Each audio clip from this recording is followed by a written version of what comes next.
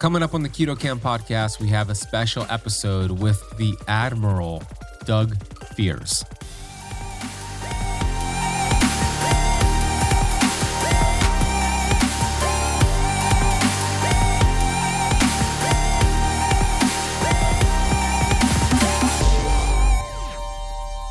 The only people you typically hear about at the White House are like maybe 3 or 4 or 5 or 6 characters.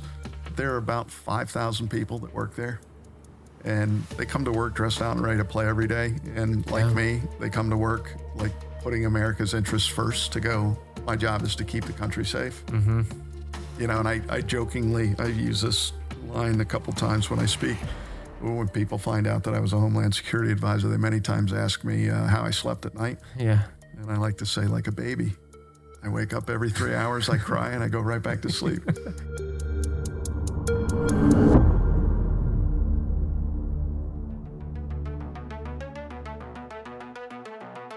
We have access to ancient healing strategies such as ketosis, fasting, and carnivore. And on the Keto Camp podcast, we are determined to deliver the science to you.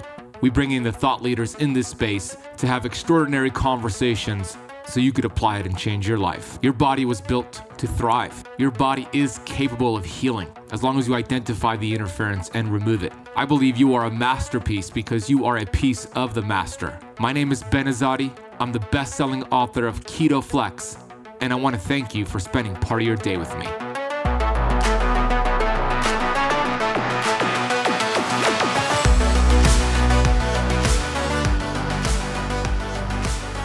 Hey, Keto Camper, Ben Azadi here, the host of the Keto Camp podcast. Thank you for pressing play today.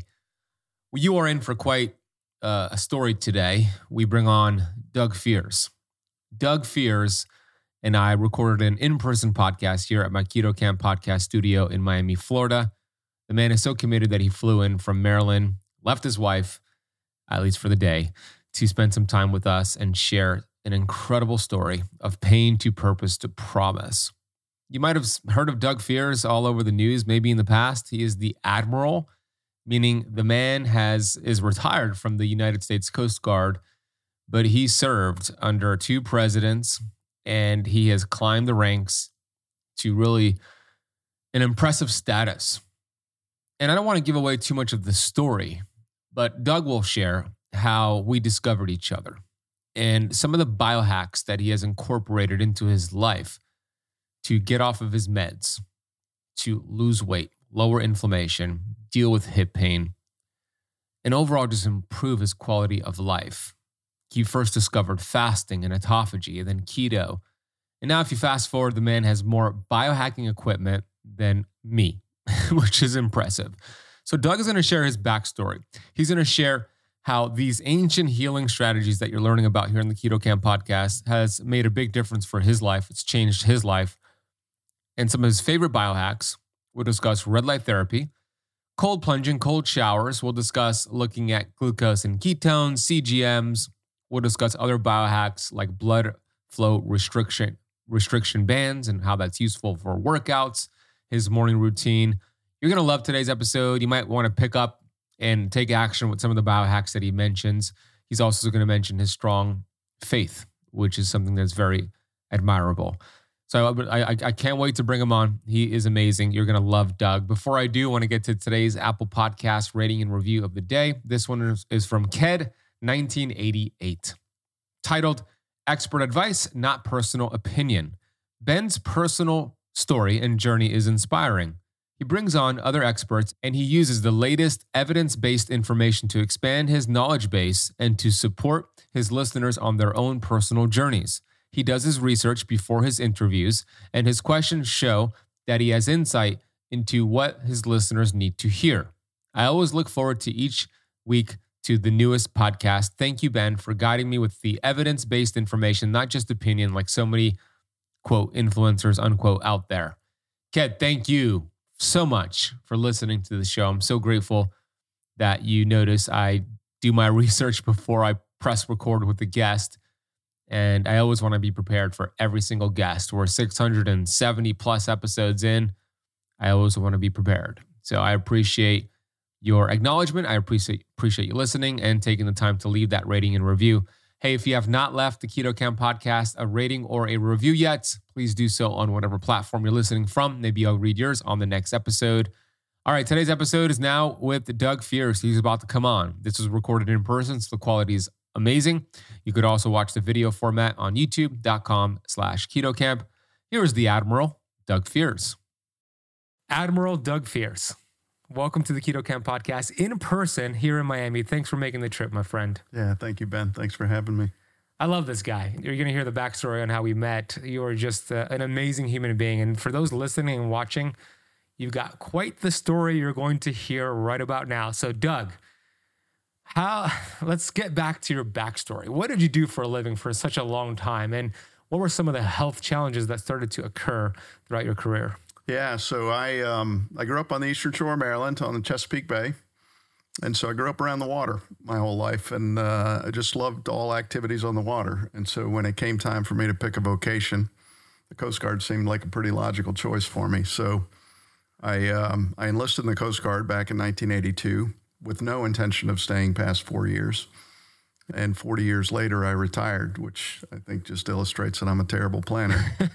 But I fell in love with going to sea, and it gave me a purpose. And then later, as I progressed professionally in my Coast Guard career, we started to come back to Washington, D.C., and I would do these different jobs in like the House of Representatives or in the Office of Budget and Programs or dealing with the Office of Management and Budget and the federal budgeting process. And then ultimately worked on the National Security Council staff a couple of times for a couple of different presidents. And so while I didn't set out to really be a policy or a DC figure, I kind of ended up being one by default, just by virtue of having come back so many times and just persistently in the space, learning the craft like any profession. But I spent almost a dozen years at sea, and I served in 8 different ships, served in 2 Navy ships, did an exchange tour with the Navy back during Desert Storm. And so spent a little time over in the Arabian Gulf during the Gulf War. But I just fell in love and just was very comfortable in a shipboard environment. So I continued to do that through my career.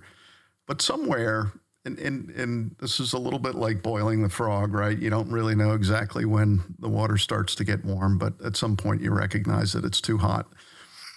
And at some point in my experience, I just started to hit the wall. And I couldn't put my finger on it. I had brain fog. I had fatigue in my body. I had pain in my hips and my low back. And it's easy to just dismiss that and go, I'm getting old, and so not as active as I used to be. And when you layer that on top of the responsibilities of being married and being a father and having professional obligations and being in a work environment that many times demanded, 14, 16, 18-hour days, 6, 7 days in a row, you just kind of stop taking care of yourself. And I don't know that I recognized that had fully happened to me, but I woke up one day and I'm like, I'm a mess and I don't know how I got here and I don't know how to get out. And so before we get too much further into the story, I know you always like to end with the gratitude at your vitamin G at the end, but I want to tell you how grateful I am for you, for Mindy Pelz, for John Lawrence, for Dan Pompa, all of whom I've gotten to know. But I, in desperation one night, I was sitting in our home in Washington, D.C. We lived on Capitol Hill. And I sat out in front of YouTube, and I don't know what prompted me, but I started searching around on YouTube, and I came across Mindy Pelz. And she was giving a lesson on the different stages of fasting. And I was intrigued by that. And then she gets to this concept of autophagy. And I was fascinated by autophagy. And I was just completely taken with this idea that this is what your body does in a fasted state. And so I started to try it. And at first, it was nice because I lost weight and I needed to lose weight. But then more importantly, I discovered over time the importance of the cellular healing and the cellular recycling process. And I've shared this with my brother, who's a professor at a university. He's a biology professor. And while the autophagy is what grabbed me, all the discussion and debate around insulin resistance is what grabbed him. And so I think we all have these different stories and these different things that make our ears perk up to go, this is really compelling. And so I started down this road, started out watching YouTube videos, mostly Mindy. Then I started out with podcasts, and that's when I found you. And I had some degeneration in my right hip at the time as well that I was struggling with. And in one of your podcasts, you visited John Lawrence's clinic in Sarasota, Florida. And I was stationed in Key West at the time, and I thought, it's only 8 hours away. Might as well go. And so I've been to John's clinic now probably 8 or 9 times. And like you, consider him a close friend now. Mm-hmm. So it's just all part of the journey. But I started reading books on cellular healing, metabolic dysfunction, all the things. And I think I told you right before we started the show, I'm a little over 100 books at this point. Yeah. And I'm reading Dr. Perlmutter's book, Drop Acid, right now about uric acid. But I learn something every time I take another foray into this. And so whether it's cellular healing and becoming metabolically flexible, which has been one part of my focus, whether it's restoring the degeneration in my right hip, which was another part of my focus, the idea of eating cleanly, and then biohacking. And I've become, as you know, just a little bit of a biohacking nerd. So all these things in aggregate are just making me feel better. But I'm 59. I was 55 when this started. When I started on this journey, I feel 300% better than I do almost 4 years ago. Not quite 4 years into this journey. But it works. And like, it works, exclamation point. It really does. And, just having the persistence to continue to see those things through, and then you make tweaks as you learn more. Yeah. Right? So wonderful story. I love that. I want to unpack it a little bit. What was your heaviest weight, and how much do you weigh now? So right now I weigh about 172 pounds. I'd say my ideal weight's between 170 and 175. I was 207 pounds at my heaviest. And you saw the presentation I did in Sarasota. I actually have a professional photo of me in uniform at about 165 pounds. Mm-hmm. And then the one that I had taken 3 years before, I was at about 205 pounds. And you could see the weight in my neck. I was just uncomfortable. And like a lot of people that start fasting, I think I overused that tool initially. Happens all the time. And I got down to 157 pounds on my swing down. But I went from 205 to 157 probably in 4 or 5 months' time. Wow. What sort of fasting did you do? What were your go-to schedules? Mostly intermittent fasting, and then I would try to throw a 24-hour fast in once every other week. Mm-hmm. And once I figured out, not that I figured it out, once I demonstrated to myself that this works and this is for keeps, mm-hmm. I started throwing my clothes away. And so no going back. No, I'm just like, I'm not wearing that size again. Great. And I just started throwing in nice clothes, and even to the point where I knew I was getting close to the end of my career in the Coast Guard. I bought all new uniforms about 2 years before I retired, and nobody does that, right? Like I can't look slovenly in these uniforms that no longer fit me. Mm-hmm. So I got rid of them. I just threw them away and got new ones. And so the great news is, for anybody that's listening, if my story rhymes with yours, it's for keeps. It really, this stuff works. The science is clear, I think. And I don't have any concern. The only weight that I think I've put back on, so at first I didn't focus as much on maintaining muscle mass. But then when you figure out that as you get into a state of autophagy in a fasted state for an extended period of time, you get growth hormone and these other things. And so I started working my way back up with body weight exercises, burpees, push-ups, flutter kicks, those sorts of things. Got a couple of artificial intelligence sort of tools that help me out. The Carol bicycle. Yeah, great. If you're familiar with Carol. I am. Love Carol. Yeah. In like a 12-minute, it's 10 to 12-minute workout. You get like what they call a re-hit exercise, which is reduced exertion, high-intensity interval training. And so you maximize that. I've got some other hacks, too, that I use. What about keto? What role did keto play? So you were the one that introduced me to the ketogenic approach.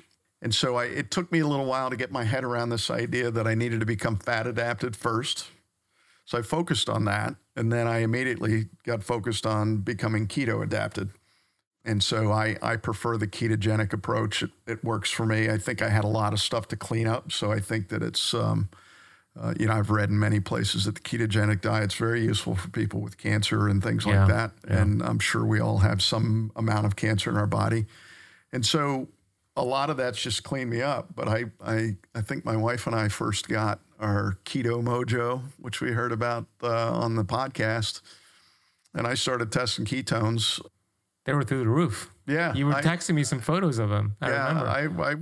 I know you're not supposed to, so don't judge me too harshly. But, I think it's the guy in me. It's like, if that's the number, I need a higher number. And so, but I started a 3-day fast with Kate one time when you and I were texting back and forth. And Kate wanted to do this fast in this particular time window. And I said, yeah, honey, I'm all in. And so I wasn't 12 hours into the fast. And I checked my ketones levels and it just said high. And I think it's around 8.0 milligrams per deciliter. When it shows that, yeah. And so I texted you and I was like, should I break my fast? And you're like, yeah, you probably ought to. Yeah, that's very, because you don't know what level it is when it says high. It could have been 9, it could have been 11. It's really only dangerous when it goes around 15. That's when you reach ketoacidosis range. Now, ketoacidosis is really rare if you're not a type 1 diabetic, but I mean, it's a possibility, right? Yeah. So that's why I told you to break the fast, because we don't know what high is. Is it 7? Is it 10?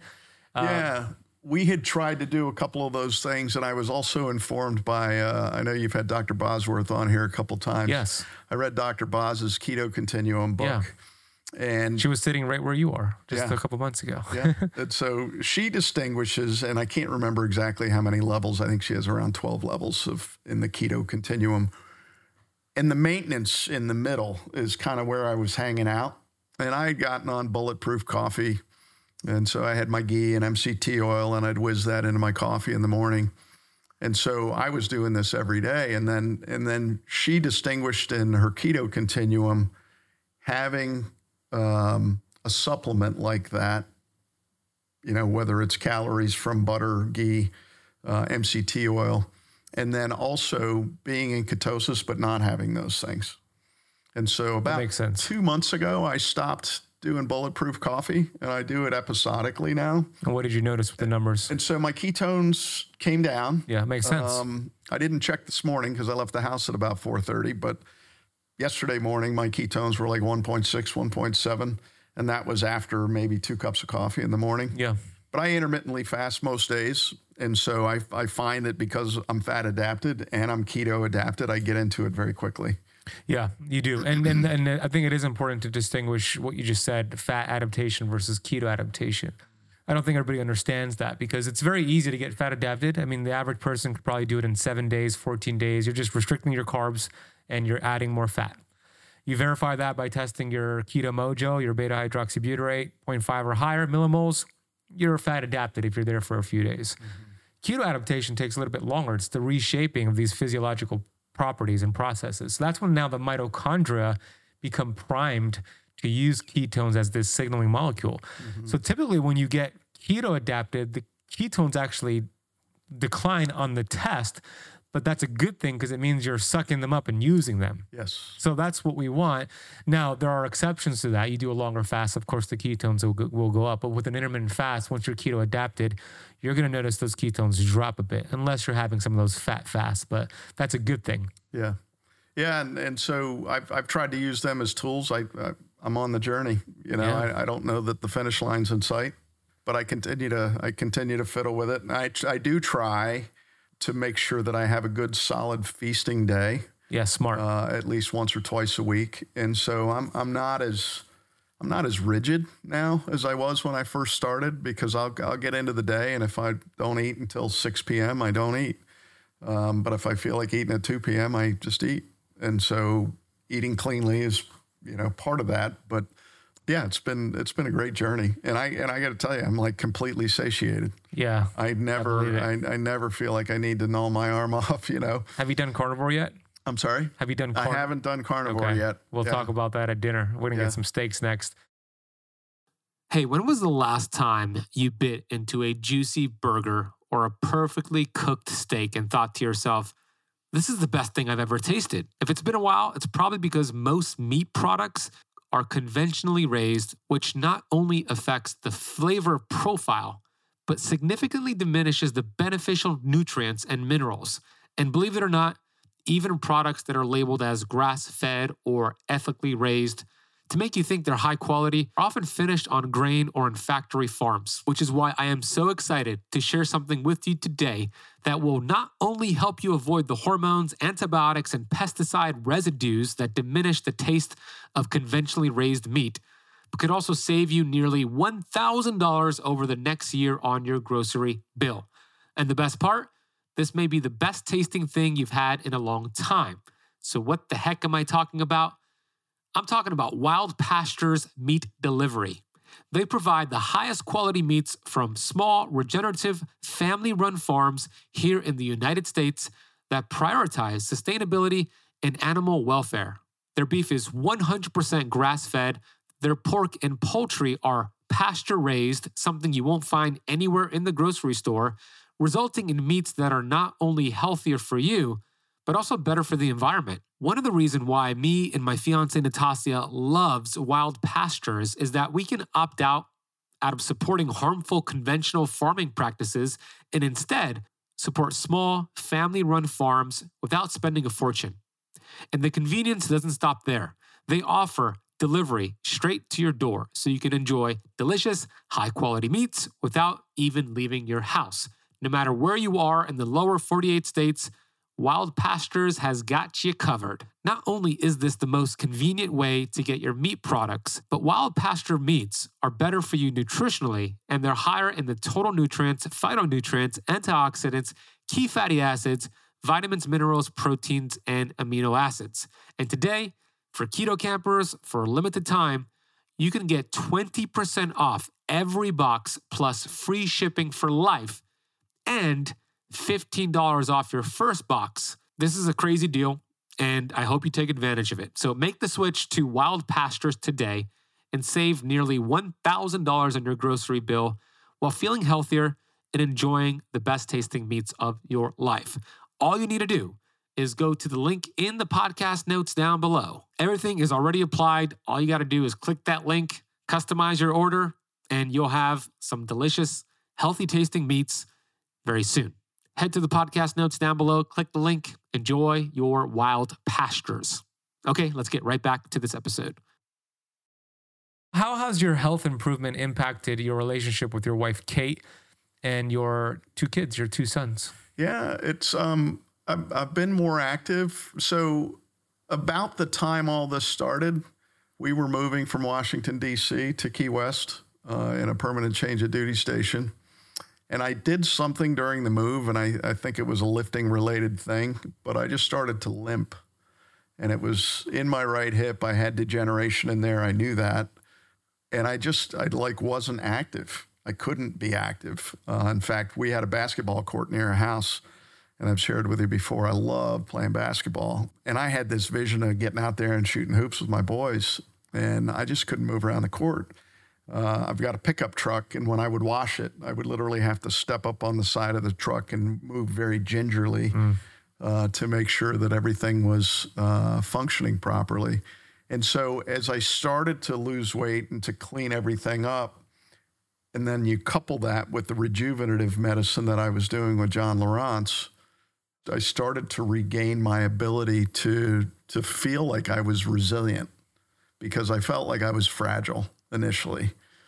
That wasn't because of the fasting. It was because of all the other things that I had allowed to languish in my own personal fitness regimen. But now one of the hacks I use is a thing called a power plate. You familiar with that? Yeah, I love it. So I've got a power plate, and every morning I do burpees and push-ups and planks and flutter kicks and squats and all of these things. So the power plate, the vibration technology in the power plate and other devices like it actually increases bone density. And you had me at hello with that. I'm like, That's your major thing right there. This is brilliant. And the lymphatic flow. Yes. Yep. And so that's really good. But yeah, I've done a couple things like that in the biohacking arena to try to restore my health, my flexibility, how well I feel about what I'm doing. And it's worked out quite well. Have you been able to play ball? I haven't been out to play ball. Okay. Maybe I should have stayed longer and we could have gone out and shot some hoops. Yeah, that would have been great. We'll do it. I love basketball too. I play every Sunday. Yeah. But that's awesome. So your hip is good now. I did, yeah. So my best friend is a big, I'll say football in respect for him, but soccer. Got it. So he's a huge football fan, and he built this pitch on his farm. Oh, wow. And so he gets all these boys out there to play. And I was playing last year, and at 58, I was the oldest guy on the field. And we've got a lot of folks that show up from Jamaica and Central America and other places that, these boys grew up with a soccer ball. And so, I was able to hang, and it was good. So it's still more work to be done, but that's a good sign. It's restoring my ability to be fully vibrant. Yes. And I'm reminded, one of the books I read recently was Peter Attia's book. Dr. Attia wrote a book called Outlive. Mm-hmm. A lot of great content in that book. But one of the things that captured my attention was this idea of the centenarian decathlon, he called it. And the idea behind that is, a decathlete in the Olympic sense is probably more fit than any athlete that competes simply in one sport. Yes. Because you've got to compete in 10 different sports and have that level of performance. And the idea behind the centenarian decathlon is that we're all, if you choose to accept this challenge, we're all in this centenarian decathlon. We want to be fully functional until we die. And I don't know whether I'll live to be 80, 90, 100, whatever it is. I just want to be fully functional and fully engaged and cognitively able to do whatever I'm required to do. And so the idea behind this is just a simple one to me. It's like you got to be working on all these fronts. Yeah. Flexibility, stability, mobility, so on and so forth, strength. Yeah. So that's the challenge now. Yeah, I love it. You're up for the challenge. I am too, my friend. I really am. Yeah. Part of your story was not just nutrition, although it played a big role, fasting, autophagy, keto, but you also had some environmental factors. For example, your silver filling. So share that journey and how you discovered that the fillings were problematic and what you did with that. Yeah. So let me back up and just share a little vignette. So I had started to see Dr. John Lawrence in Sarasota at Advanced Rejuvenation.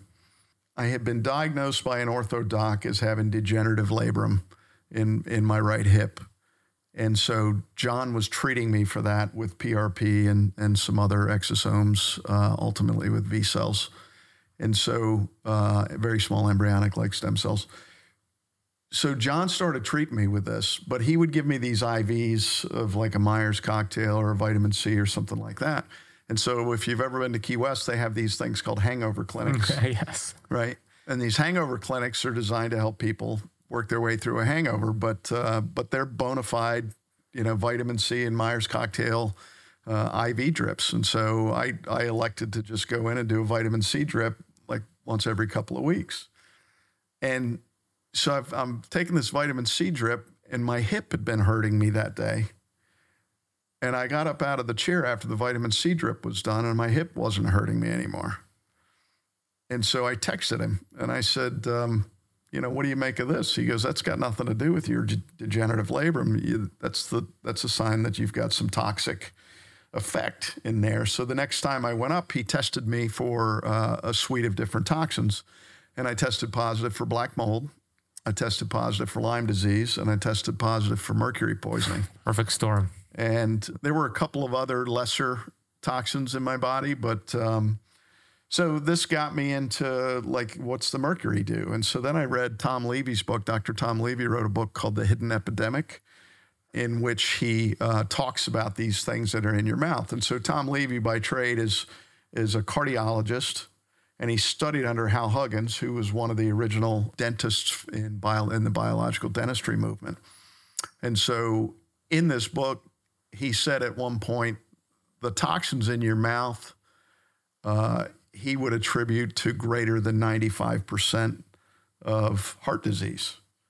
And so that comes from your mouth. And he went on to say, I'd say it's more than 99%, but I can't prove it.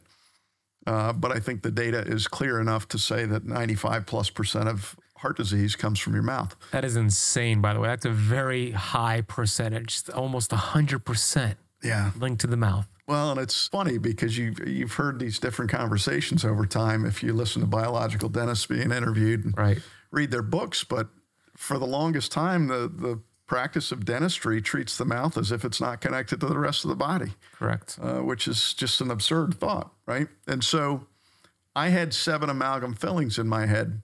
And so amalgam fillings have 50 to 60% mercury in them. And so it stands to reason that that's the source of my mercury toxicity.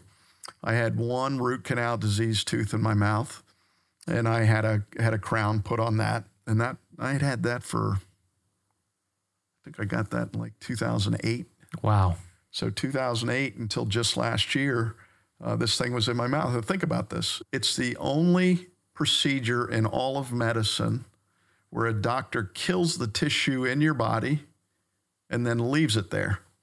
You wouldn't do it anywhere else. And so the tooth has to come out. And so I did that. And what's interesting is I got the tooth out. I went home. I was feeling pretty lethargic. And the very next morning I woke up and I had a Herxheimer's reaction from, the toxins that had been released from that tooth being extracted.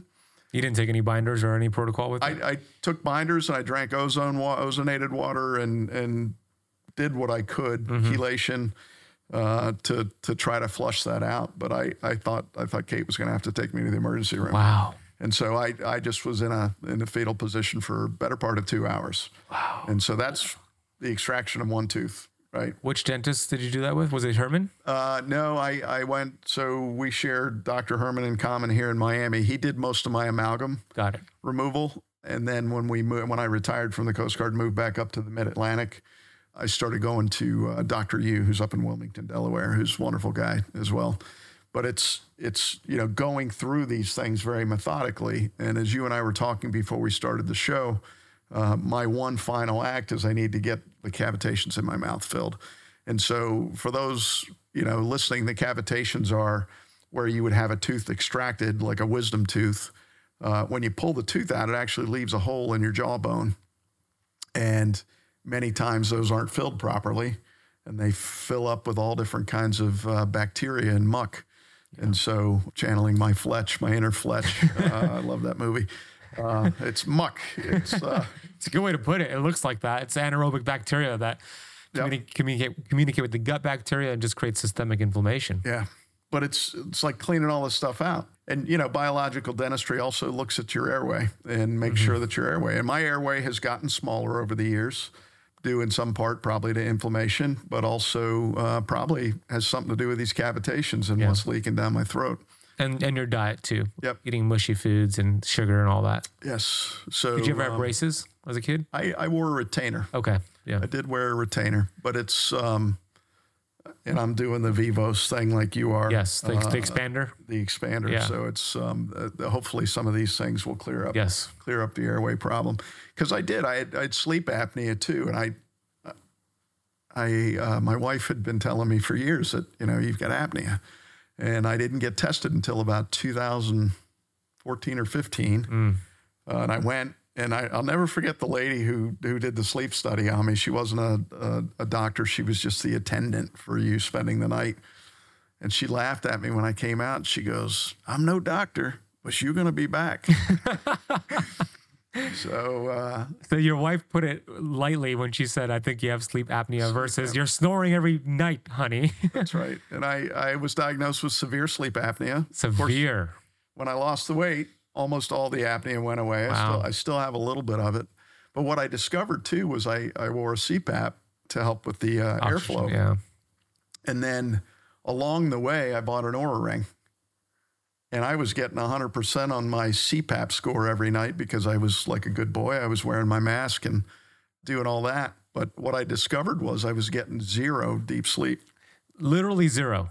Like not even 1 minute. I would get anywhere from 0 to 5 minutes of deep sleep in a night. That is insane. And so I read Patrick McKeon's book on breathing. Yes. I read Nestor's book on breathing. Yes. And I said, you know what? I'm going to take a walk on the wild side and I'm going to start taping my mouth. And so I started to tape my mouth and my deep sleep just went. Where did it go? Shot up to like 45, 50, 60 minutes. That's insane. That was the only thing you changed at that time. That was the only thing I changed. You mouth taped and you went from 0 to 4 minutes of total deep sleep, which is really bad, to 45 minutes to 60 minutes of deep sleep. Yeah.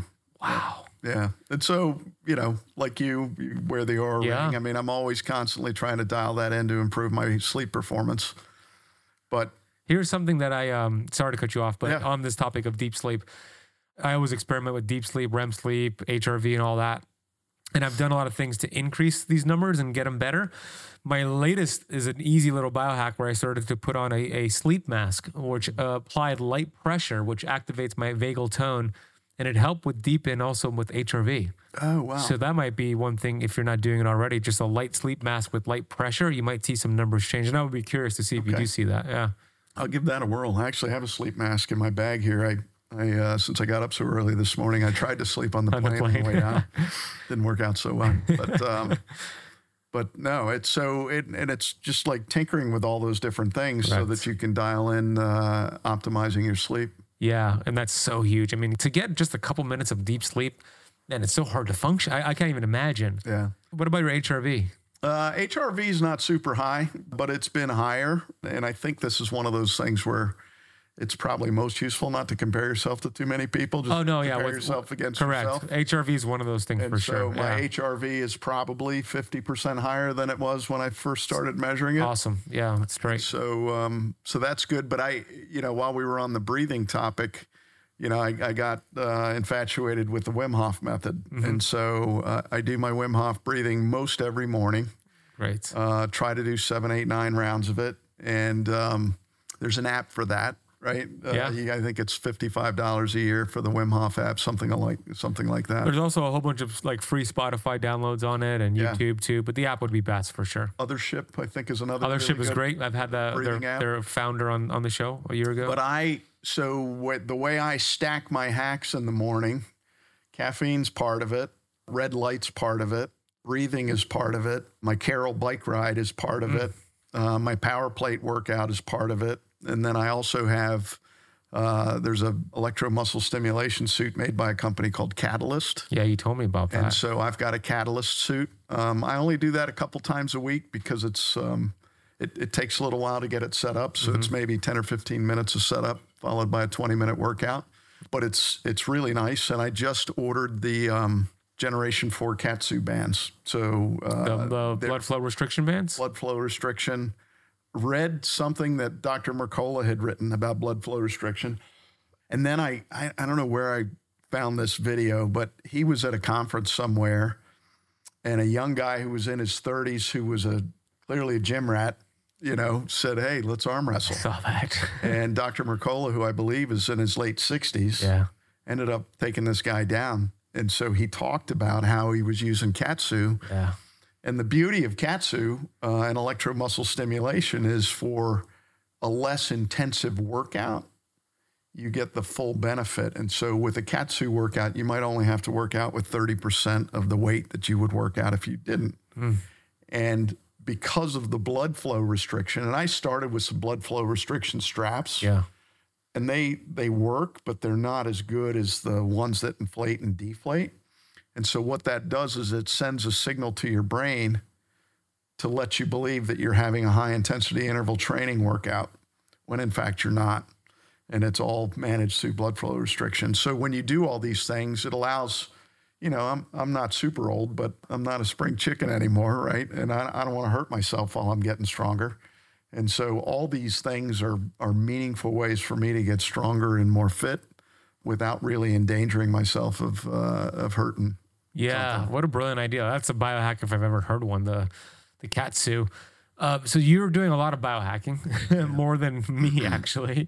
The red light, anything that you missed that you're doing these days in terms of biohacking, that's some of your favorite?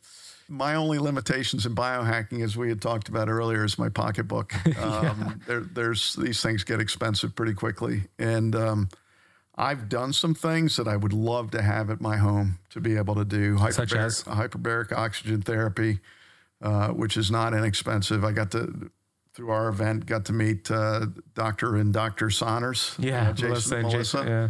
Wonderful people. And so at some point, I'll get to the point of having hyperbaric oxygen in the house. We spoke about the cold plunge. Cold plunge, yes. I just got mine delivered right before you got here. I'll show it to you. I saw the guys out Oh, front did you when see I them up came front? Yeah. That's great. I've never done a proper plunge, but our groundwater, because we live on a farm out on the Chesapeake Bay, our groundwater is about 55 degrees. Yeah, that's cold enough. And I take a 55-degree shower every morning as part of the Wim Hof protocol, right? You do the breathing. I do push-ups associated with that.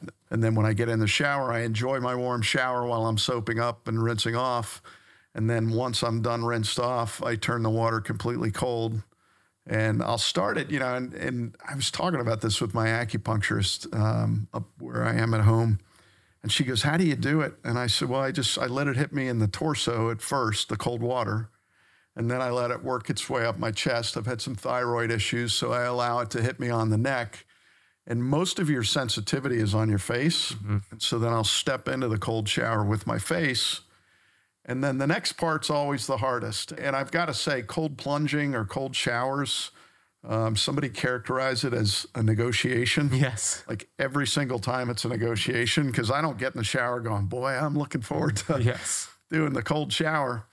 But when I turn and the cold water moves from my face around my shoulder and the back of my neck, it just sends a chill down my spine, which tells me that I'm getting it. So I'll try to spend 3 minutes in a cold shower every morning. Fantastic. But I come out after doing breathing and the exercises and all the other things, a little bit of caffeine. I am like, boom.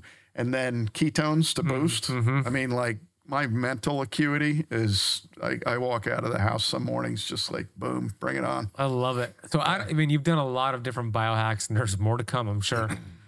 But which number one biohack would you say you've noticed the biggest difference with your energy and your health? Like which one moved the needle the most? I know you stack a lot of these, but if you were to choose one that you noticed, this is the one that has moved the needle the most in the right direction for me. Yeah.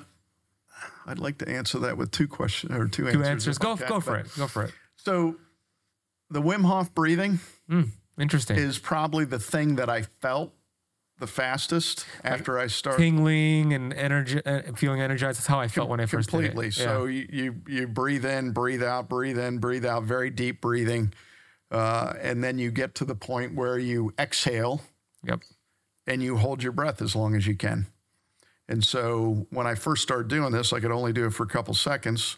Now in round one, I can typically do about 2 minutes. And if I do a breath hold of 2 minutes? And if I can do 7 or 8 rounds, every round I can do a longer and longer breath hold. Wow. And I've held my breath up to 5, 6, 7 minutes. Really? Dude. But it's a sensational feeling. It is. And then when you can couple that with the cold water, which is what his Wim Hof's prescription is, it's pretty magical.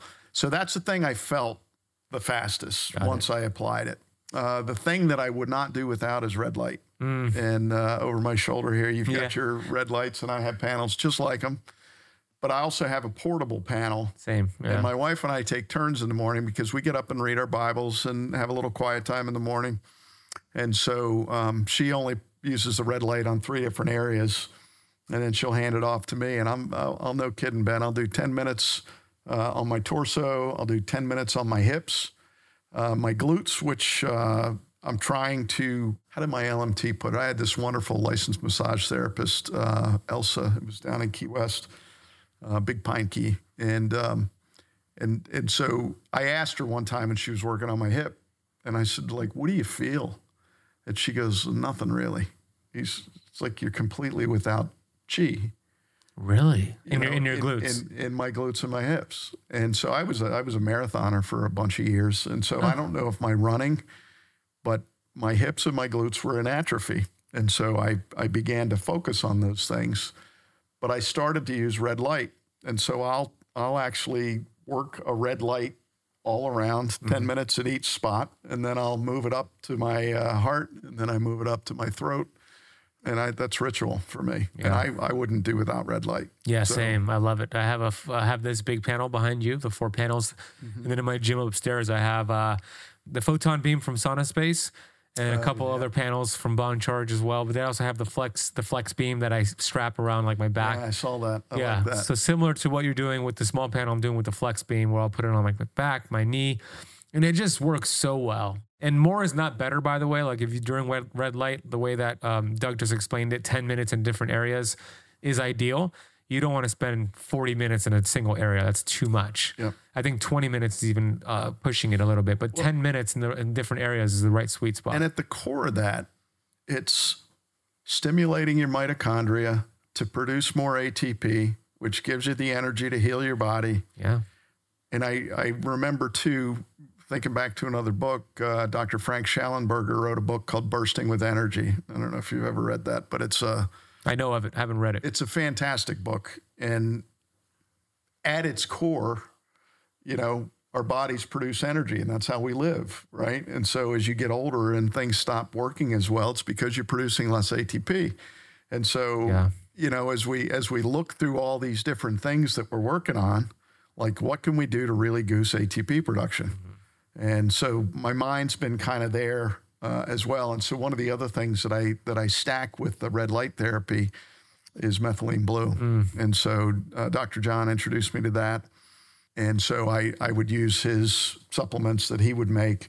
The suppository? The suppository. And then I would also, I started to just buy it. You can buy it on Amazon. The important thing is that you get pharmaceutical grade methylene blue. Yeah. But I take a couple eyedroppers full every morning.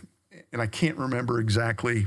It's in the, drawing a blank on the terms of art, but there are 4 different channels in the production of ATP, and the methylene, red light amplifies them all. But when you use methylene blue and red light on top of the methylene blue, you get more performance, more ATP production. Yeah, that's the way to stack it. Methylene blue and then the red light, or even sunshine. That's another form of getting the light if you want a free form, which is easy to do here in Miami. Hey, Keto Camper, what if there was an easy way to help detoxify your body, ease stress, unwind, and hey, even burn more calories? What I'm talking about is sauna usage. Now, there's a lot of studies that show the benefits of using a sauna, and it could be kind of complicated because they're expensive, and typically you have to go to a facility to use a sauna. What I love about my sauna is that it's a blanket that I use at the comfort of my own home. I use the one from Bond Charge, and sauna blankets work by raising your heart rate to that of physical exercise, so you burn calories while you're relaxing, and you could burn up to 600 calories in one session. Sweating also helps flush out toxins like heavy metals from your body, and elevating your heart rate while relaxing releases endorphins, which can leave you feeling euphoric. I feel like I just got a 60-minute massage when I get out of this thing. It works by using infrared light, which heats the body directly rather than the air around you like a traditional sauna. This means you get the same benefits at a lower heat. You also don't need to have your head in the heat like a traditional sauna. It's very easy to use. You can enjoy a session of 30 to 45 minutes while relaxing, reading, watching TV, or meditating. It's easy to clean. It's low EMF, especially compared to other brands out there. Simple and easy to get set up. And even more important, you, Keto Camper, are offered a nice coupon code for Bond Charge's products, including their infrared sauna blanket. So head over to bondcharge.com/KetoCamp and use the coupon code KetoCamp at checkout to get 15% off your order. We'll drop that link down below along with the coupon code in the podcast notes. Okay, let's get right back to this episode. There's a big debate these days between the nitric oxide researchers. Like I had Dr. Nathan Bryan here, who's a brilliant guy. He's a friend of mine who he's totally against methylene blue, right? He thinks it's not good. It depletes nitric oxide. And then we have other people like John and people that I researched that love methylene blue and are against nitric oxide, right? So it's so interesting to see these different debates. I look at them as both being beneficial. However, I think they should be used both cyclically, not chronically. Yep. So if you're going to go with nitric oxide, great. Just use it cyclically. And if you're going to go with methylene blue, great. Just use it cyclically as well. Yeah, and there's other ways to boost the nitrous oxide as well. Correct. And I think I've got a nitrous oxide supplement that I take that I think is from his company. Is it NO Beats or N101 or N101? Yeah, that's him. The lozenge. Yes. Yeah, that's a great product. But there are other ways to do that, and there are a couple of other hacks that I use that we use cyclically, like the methylene blue, but ozone. And so John had prescribed that to me as a way to help with the toxicity in my body. Yeah, smart. So whether it's rectal insufflation, ear insufflation, ozonated water, and I told you the story earlier. A doctor had tried to give me some antibiotics for something, and I simply refused to take them. And so instead, I took ozonated water, which has the same effect. Yeah. You just burn through your oxygen bottle a little faster. Exactly. I love it. That's the route I would have chose too. You mentioned that you worked with two presidents. Can you share the names or? Sure. Yeah. I worked in the George W. Bush administration, and I worked in the administration of President Trump. And so the way the National Security Council, I was on the National Security Council both times. The way the National Security Council works in any administration is that people are detailed from different departments and agencies around the federal government to the National Security Council staff for a 1 or 2 year stint, typically, sometimes longer. Brutal pace in that environment. And so I worked for President Bush 2005 to 2007. And I was the director for Central America and the Caribbean. So I owned all the policy work for all the Central American countries in the Caribbean. In fact, on my way over, I was talking to a Haitian gentleman who was my Uber driver, Carl from Cap-Haitian. I love it. And we were talking all about, politics in Haiti and instability and all the other things that are going on. But it was a fascinating experience in my life to kind of work at that perch. And then somebody that I had worked with in the Bush administration asked me to come back in the Trump administration. So I was a director the first time, and then I came back as a senior director the second time. Wow. And then ultimately became the Homeland Security and Counterterrorism Advisor of the President. Wow. And so there's a lot going on out there, and it's brutal work. I'd like to think that the NSC of all the institutions within the White House, Executive Office of the President, is the least political because good foreign policy is typically good politics. Yeah. But any administration, I would estimate that roughly 80% of any National Security Council staff is people that are detailed from the military or the State Department or other agencies. And so that was how I ended up there. But I spent 4 years of my life working at the NSC. Very interesting. And, it's unfortunate that politics these days are just so polarizing. The fact that you just said you worked for President Bush and President Trump triggered people listening and watching. Like, I know that. And it shouldn't trigger you. Like, if you don't like these presidents, or even if it's whatever it is, like, it's not even about that. It's just such a sensitive topic these days. And I even hesitated to even ask you that, but I think it's important to have part of this conversation to just share that. But it's just unfortunate that it's so polarizing and triggering these days. It's a sad state of affairs. It's a sad state. And I shared this the other night because we had some friends come into town on their boat, and we went over for happy hour. And so as we were talking, this older gentleman was asking me about that. And I said, the only people you typically hear about at the White House are like maybe 3 or 4 or 5 or 6 characters. But there are about 5,000 people that work there. And they come to work dressed out and ready to play every day. And like me, they come to work like putting America's interests first to go, my job is to keep the country safe. Mm-hmm. And I jokingly, I use this line a couple times when I speak. When people find out that I was a Homeland Security advisor, they many times ask me how I slept at night. Yeah. And I like to say, like a baby. I wake up every 3 hours, I cry, and I go right back to sleep.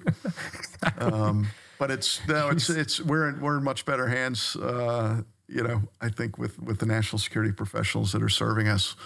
But it's a dangerous world out there. It is, especially with what's happening right now, which we won't get into. But I have a question for you that I never actually asked you before, so I might as well ask it to you here on camera.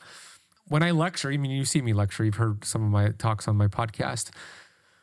I'm very against the government in terms of nutrition, right? I go at them, and don't get me wrong, I respect the government, and I'm so grateful for people like you, and I'm so grateful to live in a free country. I'm so blessed to live here. But when it comes to nutrition, it's just god awful. It is disgusting. It is the exact it's the exact opposite of what we should be doing. So my question to you is, does that bother you at all that I go at the government that way? Number one. Number two, why are the policies so disgusting and it's getting worse? Yeah. So question number one, I don't mind you asking me that. It's one of the beautiful things about our country. It's freedom of speech, right? You should be able to speak out when you dislike something that we're wrestling with. I don't know how we got so wrongheaded on understanding nutrition and prescribing nutritional guidance as a matter of public health. But I think the science is becoming increasingly clear that we've gotten it wrong. Mm-hmm. It's a shame to me, to you as well. I know you and I have talked about this before, that, medical costs are just rising and rising and rising. And we have a fairly deep understanding of why that's happening, right? It's standard American diet. It's high fructose corn syrup, it's processed foods, it's all these other things that people are unwittingly, and I unwittingly for many years was a consumer of. But I don't shop in the interior aisles of the grocery store anymore. I shop around the perimeter where all the fresh fruits and vegetables are, and the meats and those sorts of things. And I think in a way, and I say this with some sensitivity because my father-in-law is a farmer, and he's suffering from Parkinson's disease in his mid-80s. And he's been handling herbicides, pesticides, glyphosate for decades. And we need to be able to figure out how to get away from these things that we've adopted in the name of productivity. Yeah. Right? It's clear that the world's going to need more food production. We got to figure that out. Right? But we can't poison everybody doing it. And I think that's the challenge, because at its core, what was wrong with me when I hit the wall 4 years ago was metabolic dysfunction. And it was mostly from the stuff I was putting in my mouth, right? And then some of it was environmental toxins around it, right? But it's all about toxicity. Yeah. Yeah. And so, I don't know, you've got some vocal folks on this topic, but the industry is surrounded by industry interests, profitability of pharmaceutical companies, profitability of the food companies, the very strong lobbies that they have in Washington, D.C. We need some sort of a tectonic shift, because we are absolutely positively moving in the wrong direction. Yeah. And we haven't even talked about seed oils, which is, I know another one of your favorites, but yeah. The seed oil production and the rise of obesity, maybe not causally linked from a scientific perspective, but they're certainly correlatively linked. The consumption of all those oils has been going up like this over the last decades, and obesity is going up the same direction. Correct. And so I think it continues to be voices like yours and others in the community that will hopefully bring us to a better place. Yeah. And I don't, I struggle with this a little bit, and I did in the wake of the pandemic. There's a place for public health. It's a very important thing for countries to be able to do this and to be able to do that responsibly and have all these linkages. But once you understand what the problem is and you have millions of clinical data points, I think you have to step back from the position that you had originally taken with public health and go, is that the right solution? Right. And, knock on wood, by the grace of God, however you want to characterize it, I haven't had COVID. I was traveling all over the place during the pandemic with my job. And so I don't know what would have happened to me had I gotten it when I was metabolically unhealthy. Yeah. But the best thing that we can do in order to be healthy for the next pandemic, if there is one, God forbid, is to be metabolically flexible. That's right. That's what the conversation should have been about last 3 years and to this day. And it's hard because most Americans want a pill. Yeah, exactly. A pill for every ill. Exactly. They don't want to do the work. Yeah. And now they're coming after keto. I mean, I texted you, and we'll talk a little bit later about this, but what happened with Dr. Berg's YouTube channel and him reaching out to me about him getting, 75% less of the exposure he was getting And there is this is not a conspiracy. There is actually a concrete agenda to have by 2030 to have the entire population eating plant-based food, mostly engineered plant-based food. So obviously keto is the opposite. So what do? You go to the YouTube is now regulating keto content and not allowing content creators like me, Dr. Berg, and others to rank like we used to rank.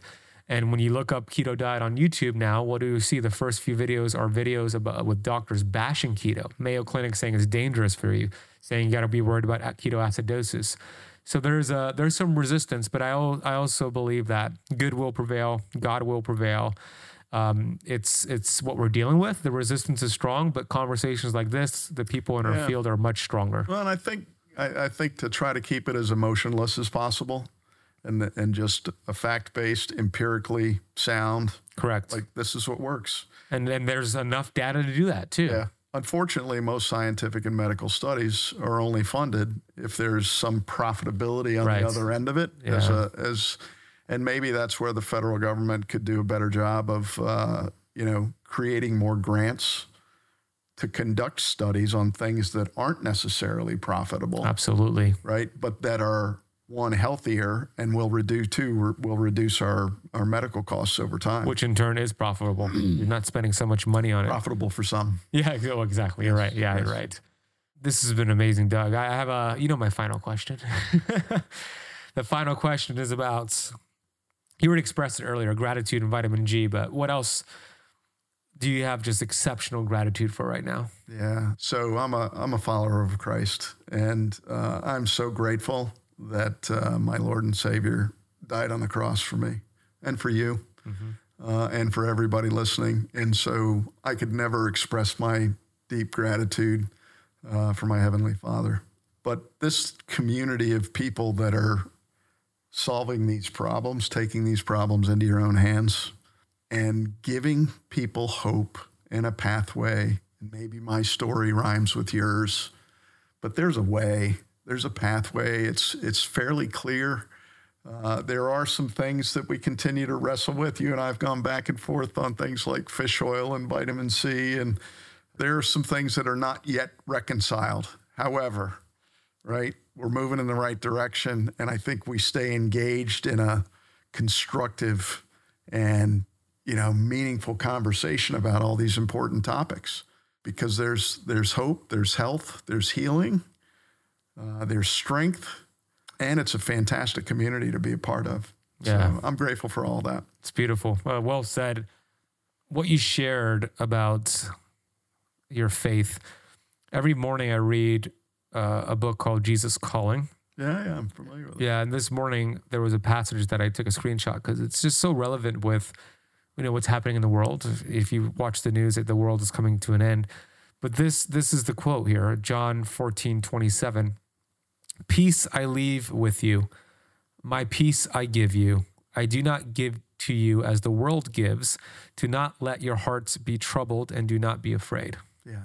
Like we need that faith and that positivity. You just expressed it. And I don't know how many times it's been said in the Bible. You can go look it up in your own Bible. But how many times did Jesus tell his followers to fear not? How many times? A lot. A lot. I don't know that number off the top of my head. I probably should. The point is fear not. Fear not. And there's a lot of talk about like anti this country or anti-war. I don't like that. I think it should be pro-peace and pro-love and pro. Instead of focus on anti-this, we should shift our energy into pro the peace and love and the kind of lifestyle we want. Yeah. Yeah. But if you're an adherent to Christianity, the word is abundantly clear.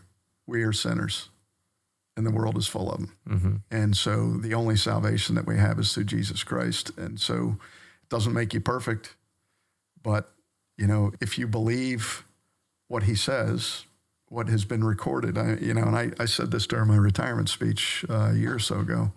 I watched online. Beautiful speech. Thank you. There's only one person in the recorded history of the world that predicted his death. He predicted his resurrection, and then he did it. And you should just let that settle in a little bit, right? I mean, if there's only one person in the world that's ever done that, then I'd pretty much go with whatever he says. Beautiful. Even his little brother ended up following him and ended up being martyred for him. Did not believe his brother was the Christ while he was alive.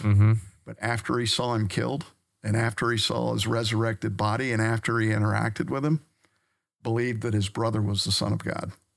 That's powerful because I've got a brother, and let me tell you, I could never believe that he was the Son of God. So that's beautiful. That's powerful. Where is there anywhere? There's nothing for Doug to sell or any books or anything like that. But is there any social media or anything to share or to follow you? No. Okay. No, I've got some minimal digital exhaust out there, but I would at some point. I started to write a book about my story. I didn't know that. That's exciting. And I'm only, I don't know, maybe 50 pages in, but beautiful. Maybe if I get fired up to finish that, then you could read the story as well. Yeah, I will. And we'll bring you back and then we'll have somewhere to send somebody. Yeah. Doug, I am grateful for you, man. Grateful for Mindy because she was the one who allowed this. Thank you, Mindy. Thank you, Mindy. We love you. Mindy's YouTube channel, which is amazing, Dr. Mindy Pelz, everybody go subscribe to it, was the catalyst for us meeting and discovering each other. And now, you're friends with Dr. John and Dr. Pampa, and you're an amazing human being. And I appreciate you. Like, you're so committed to just sharing the message and helping people that Doug flew here, to Miami just to record this and help you all and share his story. And you're flying right back tomorrow. But before that, we're going to go get some steaks. We're going to have a good time. Yeah. And dude, I appreciate you. I love you. And thank you so much for coming here. That's a two-way street, Ben. Thank you so much.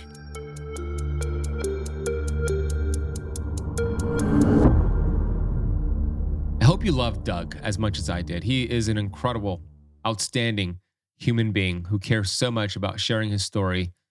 I hope you picked up a couple of new biohacks you're going to incorporate and just know your body is built to be self-healing. Doug is a perfect example of that. I have no website or social media or product to sell from Doug. He simply flew in, took 2 days out of his life to just share his story and serve you. That's the kind of man that he is. So the only thing I would ask for you to do is to pay this forward by sharing this episode with somebody you know, leaving it a rating and review.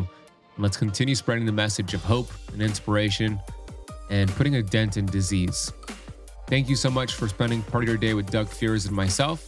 I love you. I appreciate you. I've got vitamin G for you, and I'll see you in the next episode.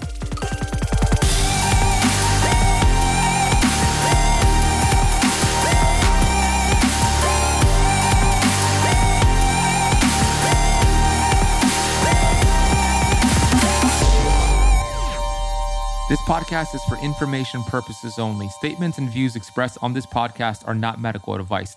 This podcast, including Ben Azadi, disclaims responsibility from any possible adverse effects from the use of information contained herein.